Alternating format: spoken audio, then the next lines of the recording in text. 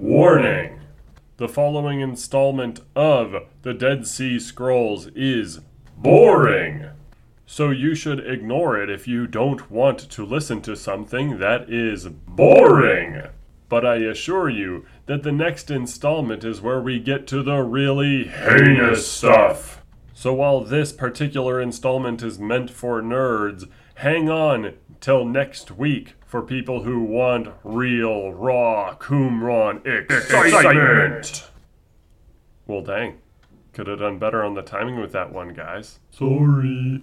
It's fine. Anyway, hope y'all enjoy this installment here, and if you don't because it's boring, we will get to some of the really bad stuff next week. That's all I wanted to say. Until then, catch y'all on the flip side. Karain. Hello everybody. Welcome back to our Dead Sea Scrolls series here. Today we are going to be starting up the examination of just how faithful these Dead Sea Scrolls really are in their translations of Holy Scripture, in their scrolls, so to speak. Today we are going to start out with their Aramaic Bible translations, what's called a Targum. You see, when Hebrew started to decline as a spoken language, Aramaic was stepping up. And that meant that if you wanted your people to have a paraphrase of Scripture, you could have that. And you could have people translate the text into Aramaic, but that was difficult. It was hard to come by. So you had these interpretive targums, these little paraphrases and summaries for the laity, while the rabbis or the priests had the actual scriptures on hand. That said, there were attempts in Qumran to actually translate the text into Aramaic. And this is important because the Dead Sea Scrolls have this reputation of being the product of super faithful scribes, you see. They knew their Bible. Now, there are legit translations of Scripture or legit copies of things like the Book of Isaiah in the Dead Sea Scrolls. The reason that these are in such good condition, though, those scrolls of Isaiah, is because these people didn't actually read their Bibles. And when they did, they liked to make some fun, goofy changes that kind of go against the reputation of them as being faithful witnesses to Holy Scripture. The first example of this is their translation of Job, which we don't have the full thing, we have fragments, but you get the idea from there. Job 40, verse 12, in the ESV reads, "Look on everyone who is proud and bring him low, and tread down the wicked where they stand." Okay, in the Hebrew Bible that's translated to English, that's "Look on everyone that is proud and bring him low, and tread down the wicked where they stand." All right, so there's uniformity between the Hebrew Bible and the ESV. Here is the translation from the Dead Sea Scrolls. "And every proud spirit you will smash, and extinguish the wicked below them." Well, not much uniformity there. Why would the Qumran community take the Aramaic and go, you know what this needs? And from the Hebrew, it sounds like he's going to be doing some stuff here. He's going to bring the proud low, but you know what this really needs is some violence. God smash. We need some smashing here. So let's put that in our translation. Well, that doesn't look very good regarding faithful witnesses to what Scripture says. But we go here to Job chapter 42, and starting in verse 9, we see with the Hebrew Bible translated to English, it says, "So Eliphaz the Temanite and Bildad the Shuhite and Zophar the Naamathite went and did what the Lord had told them, and the Lord accepted Job's prayer. And the Lord restored the fortunes of Job when he had prayed for his friends, and the Lord gave Job twice as much as he had before. Then came to him all his brothers and sisters, and all who had known him before, and ate bread with him in his house. And they showed him sympathy and comforted him for all the evil that the Lord had brought upon him. And each of them gave him a piece of money or sheep and a ring of gold." Let's read that in the ESV. "So Eliphaz the Temanite and Bildad the Shuhite and Zophar the Naamathite went and did what the Lord had told them, and the Lord accepted Job's prayer. And the Lord restored the fortunes of Job when he had prayed for his friends. And the Lord gave Job twice as much as he had before. Then came to him all his brothers and sisters, and all who had known him before, and ate bread with him in his house. And they showed him sympathy, and comforted him for all the evil that the Lord had brought upon him. And each of them gave him a piece of money and a ring of gold. Okay, more or less the same. I know the Hebrew Bible translation from the particular scrolls going there says sheep in addition to rings. Okay, big deal. Not really something that influences the text. But let's hear how Qumran liked to translate this pastiche here from Job chapter 42. ... Fragmentary text. God heard the voice of Job and forgave them, his friends, their sins because of him. And God returned to Job with mercy and doubled all that he had owned. All his friends, brothers, and acquaintances came to Job, and they ate bread with him in his house, and they comforted him for all the misery that God had brought on him, and each gave him a ewe lamb and a ring of gold. Well, interesting to say, this is different. It's not hard to translate something from Hebrew to Aramaic and to see that here is what God says, right? And the Lord accepted Job's prayer in the Hebrew Bible and the ESV. God heard the voice of Job and forgave them, his friends, their sins because of him. It's not hard to see. Okay, you have your translation text. It's not difficult. Now, you might opine, though, Pastor, what about the Septuagint? Were they translating into Aramaic from the Septuagint? Great question. Let's open up the Septuagint, which I have a copy of it, and see if it reads the same. So here is Job chapter 42, beginning in verse 9, in the English translation of the Septuagint. So Eliphaz the Temanite, and Bildad the Shuhite, and Zophar the Manaen went and did as the Lord commanded them, and he pardoned their sin for the sake of Job. And the Lord prospered Job, and when he prayed also for his friends, he forgave them their sin. And the Lord gave Job twice as much, even the double of what he had before, and all his brethren and his sisters heard all that had happened to him. And they came to him, and so did all that had known him from the first. And they ate and drank with him, and comforted him, and wondered at all the Lord had brought upon him. And each one gave them a lamb, and 4 drachmas weight of gold, even of unstamped gold. Well, so the Septuagint says 4 drachmas of gold and unstamped gold. So here's a nugget, Job. Here is your golden nugget. And Job says, thank you. The Septuagint is going to be a very, very, very different translation from the Hebrew Bible or the ESV, but even that has differences with what the Qumran community is writing here. Because the Qumran community says each gave him a ewe lamb and a ring of gold, not 4 drachmas of gold, not unstamped gold. The Septuagint is going to be different, sure, but they're not going off of this, unless the Qumran community isn't being careful in their translations. They're not matching the Hebrew Bible, they're not matching the Septuagint, they're not matching our modern translations, which try to go off of things like the Masoretic text and the Textus Receptus, and even the Vulgate. So what is it that they're going off of? If I had to hazard a guess here with what they've done in translating Job, well, they just got lazy. They were just plain stinking lazy with how they were translating it. Maybe they were going off of the Septuagint, which kind of sounds at first a little bit like what Qumran wrote down. But then they were like, I don't want to write drachmas. I don't want to write unstamped gold, so I'm just going to write a ring of gold, because the Hebrew Bible says that, and that makes more sense. That's what the Jehovah's Witnesses did for their quote-unquote Bible translation.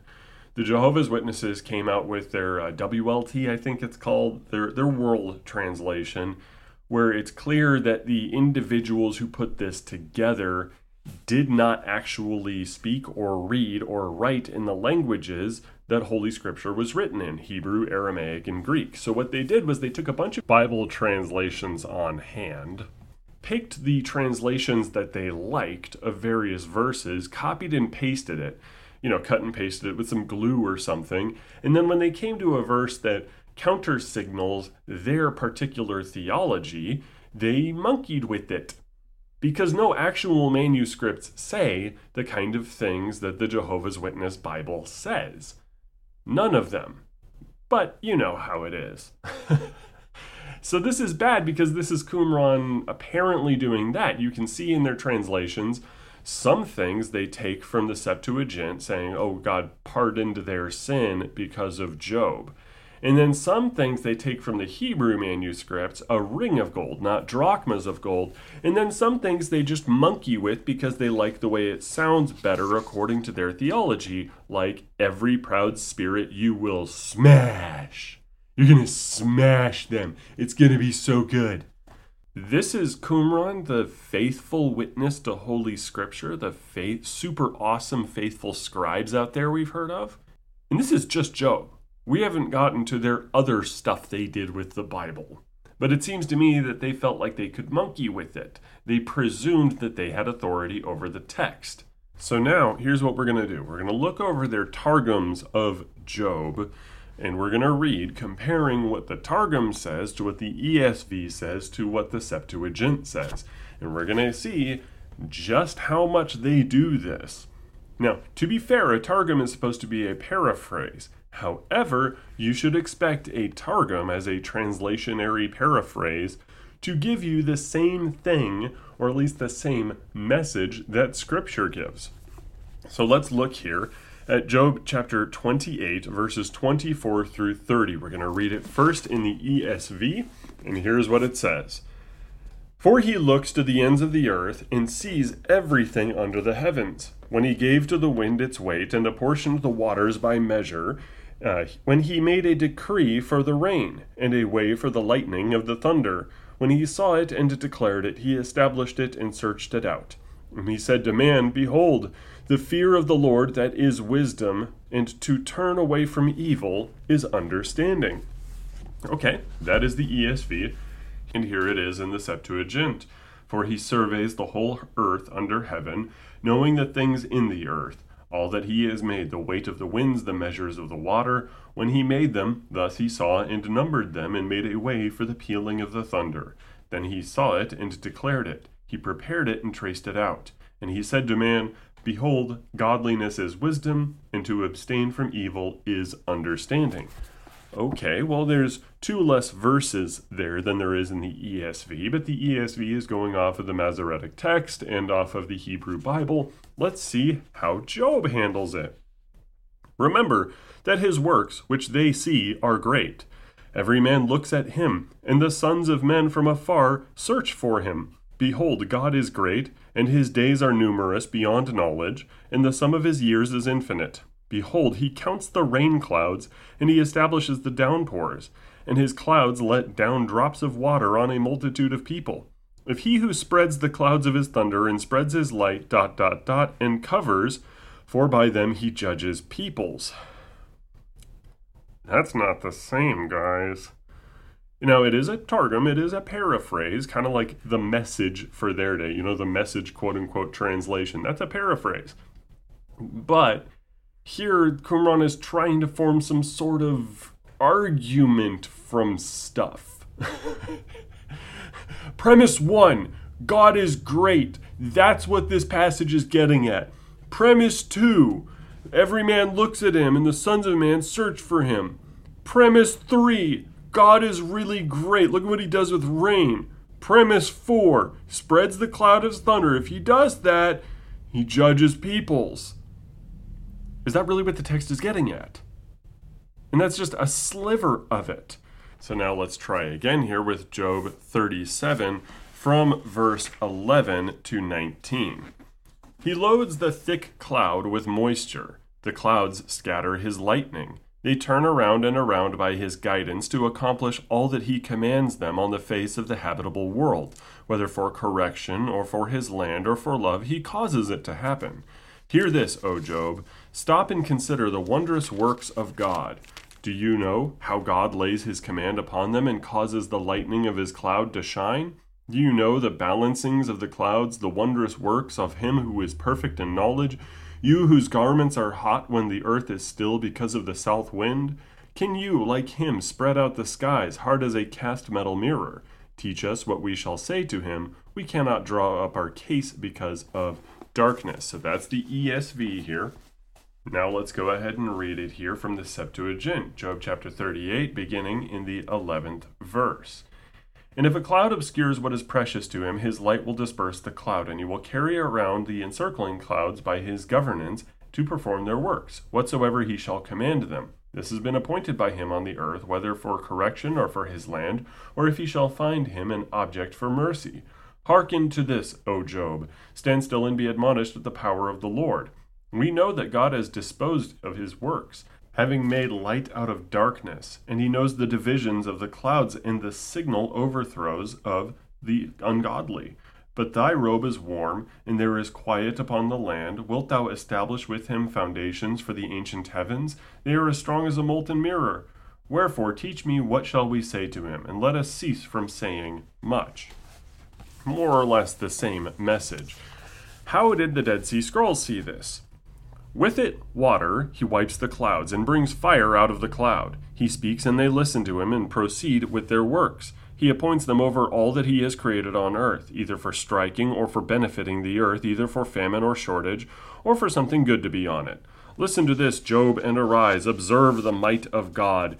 Do you know what God has put on them and how he has made light to shine from the cloud? Do you know how to robe the cloud with might? Because your robe, fragmentary, for he possesses knowledge, Do you know how to beat the cloud, to compress it into a mirror? He knows.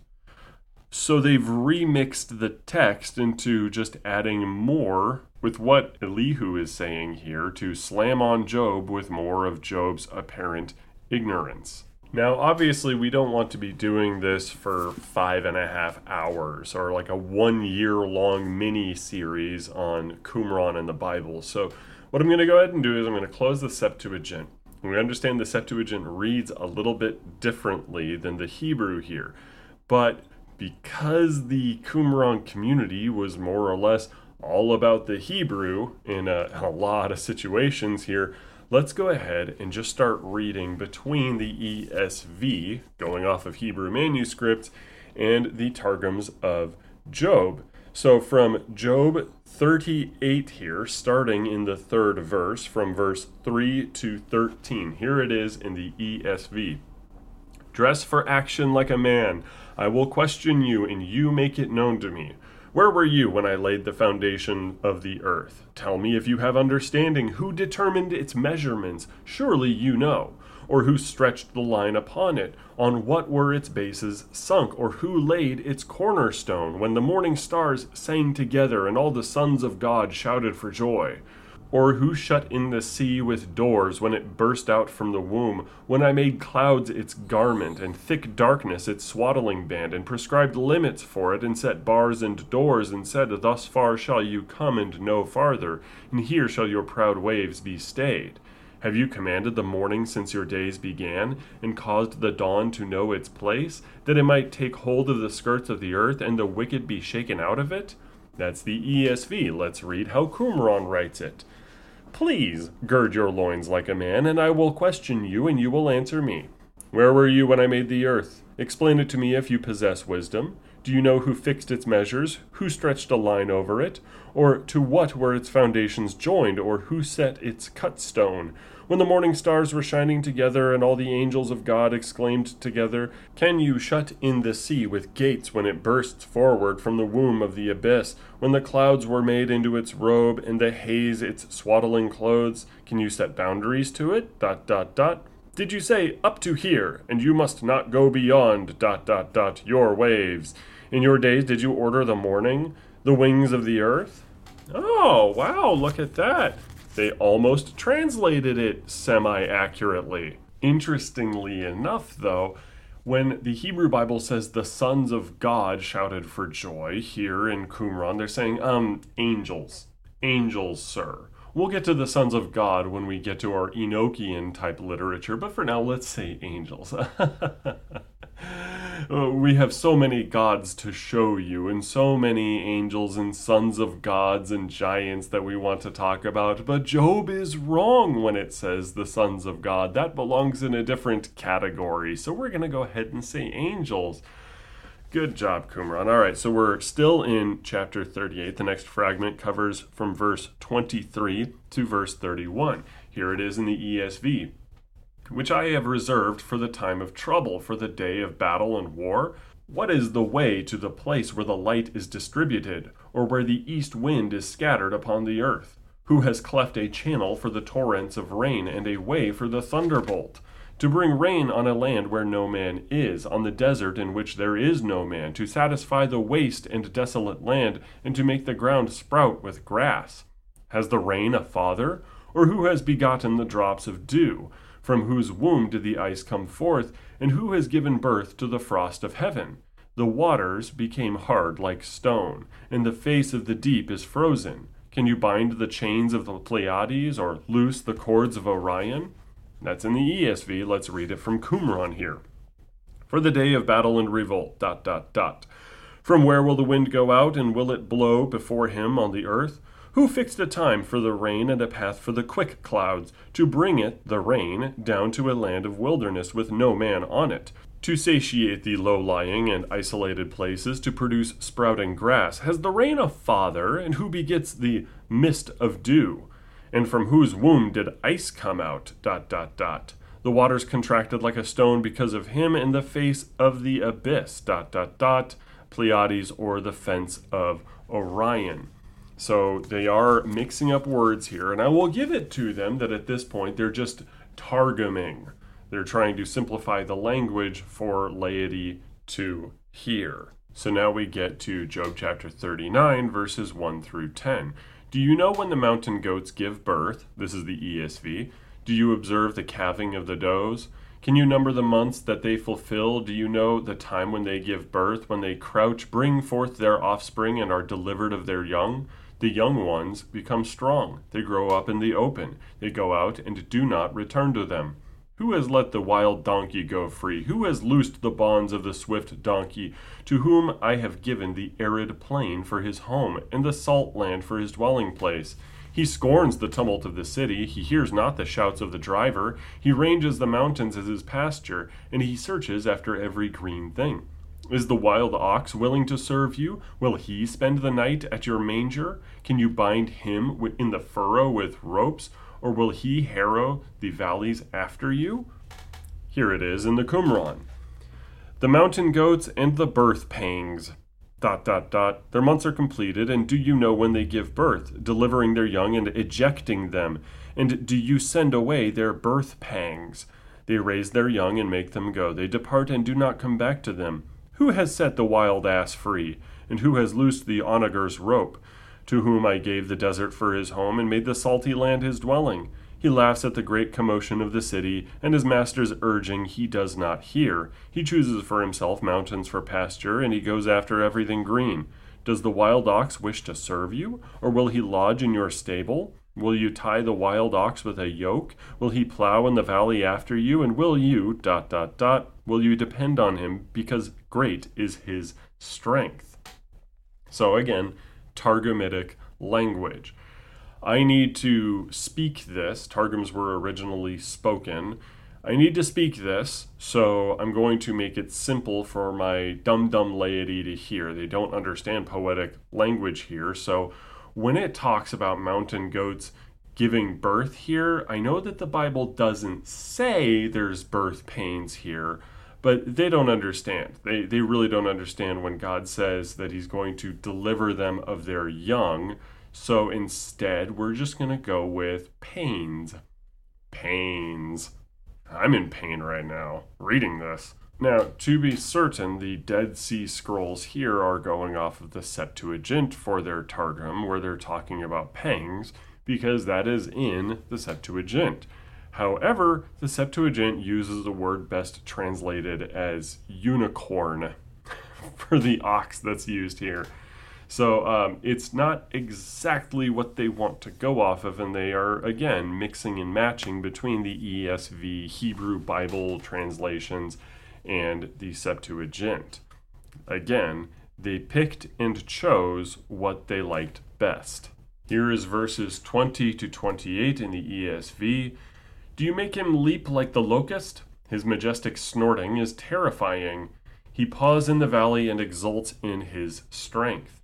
He goes out to meet the weapons. He laughs at fear and is not dismayed. He does not turn back from the sword. Upon him rattle the quiver, the flashing spear and the javelin. With fierceness and rage he swallows the ground. He cannot stand still at the sound of the trumpet. When the trumpet sounds, he says, "Aha!" He smells the battle from afar, the thunder of the captains and the shouting. Is it by your understanding that the hawk soars and spreads his wings towards the south? Is it at your command that the eagle mounts up and makes his nest on high? On the rock he dwells and makes his home, on the rocky crag and stronghold. Here it is from Qumran. Will you frighten him, the horse, with a strong ... His ... is fear and dread. He searches out the valley, he trembles and rejoices, and mightily advances towards the sword. He laughs at fear and does not shudder, and does not turn back from the sword. Upon him hangs a lance, a javelin, and a sharp sword, and at the sound of the trumpet he says, "Aha!" and from afar he smells the battle, and he enjoys the rattle of the weapons and the war cries. Does the hawk get excited because of your wisdom and spread his wings toward the winds? Or does the eagle rise at your order, and the bird of prey build its nest on high? It dwells on the rock and nest. Now, interesting to say, though, that the hawk doesn't get excited because of Job's wisdom, but God doesn't ask him that. And it's not in the Septuagint either. Is it by your understanding that the hawk soars and spreads his wings toward the south? Versus Qumran saying that he gets excited because of wisdom and spreads his wings towards the winds. Okay, all right, let's look from chapter 40 here, from verses 6 to 13 here. Let me turn the page. Then the Lord answered Job out of the whirlwind and said, "Dress for action like a man. I will question you, and you make it known to me.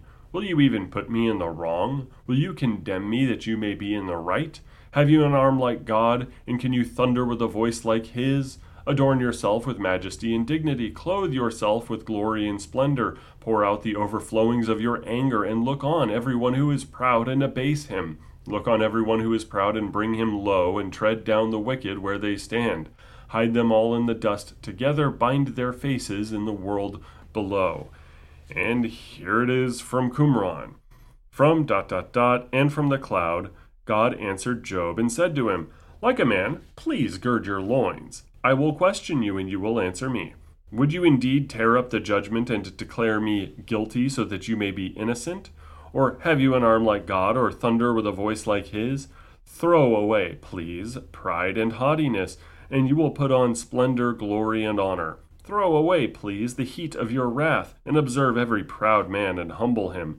And every proud spirit you will smash, and you will extinguish the wicked in their places, and hide them in all the dust and cover with ashes." I just love how polite God is in the Qumran rendering of this, in their Targums. Oh, yes, please do that. Now, you don't get that from the original text. You get a sense that God basically explodes at Job.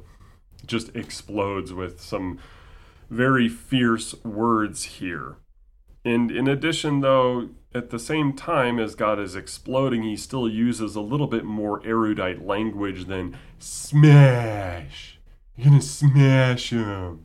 And now we move on here in the ESV to verse 23 of chapter 40, and we'll go beyond chapter 40 here. "Behold, if the river is turbulent, he is not frightened. He is confident, though Jordan rushes against his mouth. Can one take him by the eyes, or pierce his nose with a snare? Can you draw out Leviathan with a fish hook, or press down his tongue with a cord? Can you put a rope in his nose, or pierce his jaw with a hook? Will he make many pleas to you? Will he speak to you soft words? Will he make a covenant with you to take him for your servant forever? Will you play with him as with a bird, or will you put him on a leash for your girls?" And here it is from Qumran. "The Jordan, its banks, he, the hippopotamus, trusts that he will get it. When he lifts his eyes, who will restrain him? ... His nose with a hook. Will you pull a crocodile with a hook, or tie up its tongue with a rope? Will you put a muzzle on his nose, and will you pierce his cheek with your chisel? Will he speak gently with you, or will he speak with you pleadingly? Will he make a covenant with you, or will you handle him as a slave forever? Will you play with him like a bird, and will you bind him with a string for your daughters? Okay, interesting here that in the passage regarding Behemoth, the Dead Sea Scrolls take it upon themselves to write down the hippopotamus. Now, maybe the English translator was the one trying to specify that, but no, if they were really going to do that, they would say the behemoth. Yeah, it's fragmentary, and they would go, oh, this is the part where Job hears about the behemoth, let's put that down in parentheticals. No, it's much more likely that Qumran said, no. We know what behemoth really is. It's a hippopotamus in the Jordan River, which doesn't make too much sense locationally speaking, but then again, they're in Qumran, not in Israel proper. So even though a behemoth is never 100% identified as a hippopotamus, they are close geographically to hippopotamuses, hippopotami, whatever. They're close enough to that in Qumran to presumably just identify behemoth as that. Yep, that looks close enough to me. Okay, Qumran, you're modernists. You like to make sure that your audience identifies with what you're saying. So you'll kind of say that sort of thing. But all right, let's move on here to where Job chapter 41 is in verse 17. They are joined one to another. They clasp each other and cannot be separated. His sneezings flash forth light, and his eyes are like the eyelids of the dawn. Out of his mouth go flaming torches. Sparks of fire leap forth. Out of his nostrils comes forth smoke, as from a boiling pot, and burning rushes. His breath kindles coals, and a flame comes forth from his mouth. In his neck abides strength, and terror dances before him. The folds of his flesh stick together, firmly cast on him and immovable. His heart is hard as a stone, hard as the lower millstone. That's the ESV. Now let's reread it here from the Dead Sea Scrolls. They cling to one another, and no breath passes between them. One holds to another, and they do not separate. His sneezing lights fire between his eyes, like the shine of dawn. Torches come forth out of his mouth, and they leap like tongues of fire. From his nostrils smoke goes forth like burning thorn and incense. His breath spews out coals, and sparks come out of his mouth. His strength dwells in his neck, and vigor springs before him. The folds of his flesh are clinging, molded over him like iron. His heart, ... like stone. So we move on here. I mean, obviously they're putting in words like incense that don't quite make sense regarding good old Leviathan here. But aside from that, let's just keep moving here. Job 41, starting in verse 34 in the ESV. He sees everything that is high. He is king over all the sons of pride. Then Job answered the Lord and said, I know that you can do all things, and that no purpose of yours can be thwarted. Who is this that hides counsel without knowledge? Therefore I have uttered what I did not understand, things too wonderful for me, which I did not know. Hear, and I will speak. I will question you, and you make it known to me. I had heard of you by the hearing of the ear, but now my eye sees you. Therefore I despise myself and repent in dust and ashes. That is from the ESV. Here's how Qumran renders it. ... And he is king over all the reptiles. Job answered and said before God, I know that thou canst do all things, and dost not lack in strength and wisdom. I have spoken once and will not revoke it, a second time and I will not add to it. Listen, please, and I will speak. I will question you, and you must answer me. I had heard of you by the hearing of the ear, and now my eyes see you. Therefore I am melting and dissolve and become dust and ashes. I'm melting! And finally, the last section here, very similar to what we had started with in their attempt at a full-on Aramaic translation. From the ESV, it says, And went and did what the Lord had told them, and the Lord accepted Job's prayer. And the Lord restored the fortunes of Job when he had prayed for his friends, and the Lord gave Job twice as much as he had before. And then came to him all his brothers and sisters, and all who had known him before, and ate bread with him in his house, and they showed him sympathy and comforted him for all the evil that the Lord had brought upon him, and each of them gave him a piece of money and a ring of gold. From Qumran. God heard the voice of Job and forgave them their sins because of him, and God returned to Job with mercy and doubled all that he owned. All his friends, brothers, and acquaintances came to Job, and they ate bread with him in his house, and they comforted him for all the misery that God had brought on him, and each gave him a ewe lamb and a ring of gold. Again, mixing and matching the parts that they like. Now we have one tiny little targum here, a targum of Leviticus. And it just says here in the Dead Sea Scrolls, fragment 1, and he, Aaron, shall take some of the blood of the bull and sprinkle it with his finger on the mercy seat. And before the mercy seat to the east, he shall sprinkle from the blood with his finger 7 times. That's from Leviticus 16, verse 14, which reads in the ESV, and he shall take some of the blood of the bull and sprinkle it with his finger on the front of the mercy seat on the east side. And in front of the mercy seat he shall sprinkle some of the blood with his finger 7 times. It's very interesting that in Leviticus here, for Qumran, it's to the east, facing the east, kind of how ad orientem is something in various traditional churches. Fragment 2, though, from Leviticus 16, verse 20, Qumran reads, when he has made an end of atoning for the house of holiness and for the tent of meeting and for the altar, he shall offer a live goat. 16 verse 20 in the ESV, again going off of more Hebrew manuscripts. And when he has made an end of atoning for the holy place and the tent of meeting and the altar, he shall present the live goat. All right, more or less the same. Cool, good on you for getting one thing almost right, Qumran. Now, throughout the past 35 minutes, maybe you're feeling like I am being far too hard on these people. Maybe so. However, when it comes to Bible translations and issues like Targums and how those are presented, you don't have room for error. You really don't. And you can claim this is me living in the 21st century with much higher textual standards. That's fine. Back then, they should have had higher textual standards then.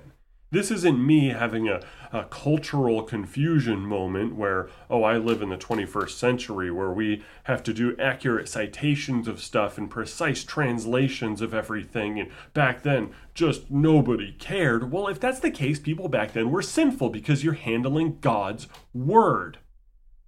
And everybody is going to agree with me with any denomination that actually believes the Bible is the Word of God. You know how I know this? Because none of them use Qumran's versions of Scripture here for their own Bible translations. None of them. Nobody is going out going, wow, I really think that this was the academic take here for them to go part Septuagint and part Hebrew Bible. We really should have done that.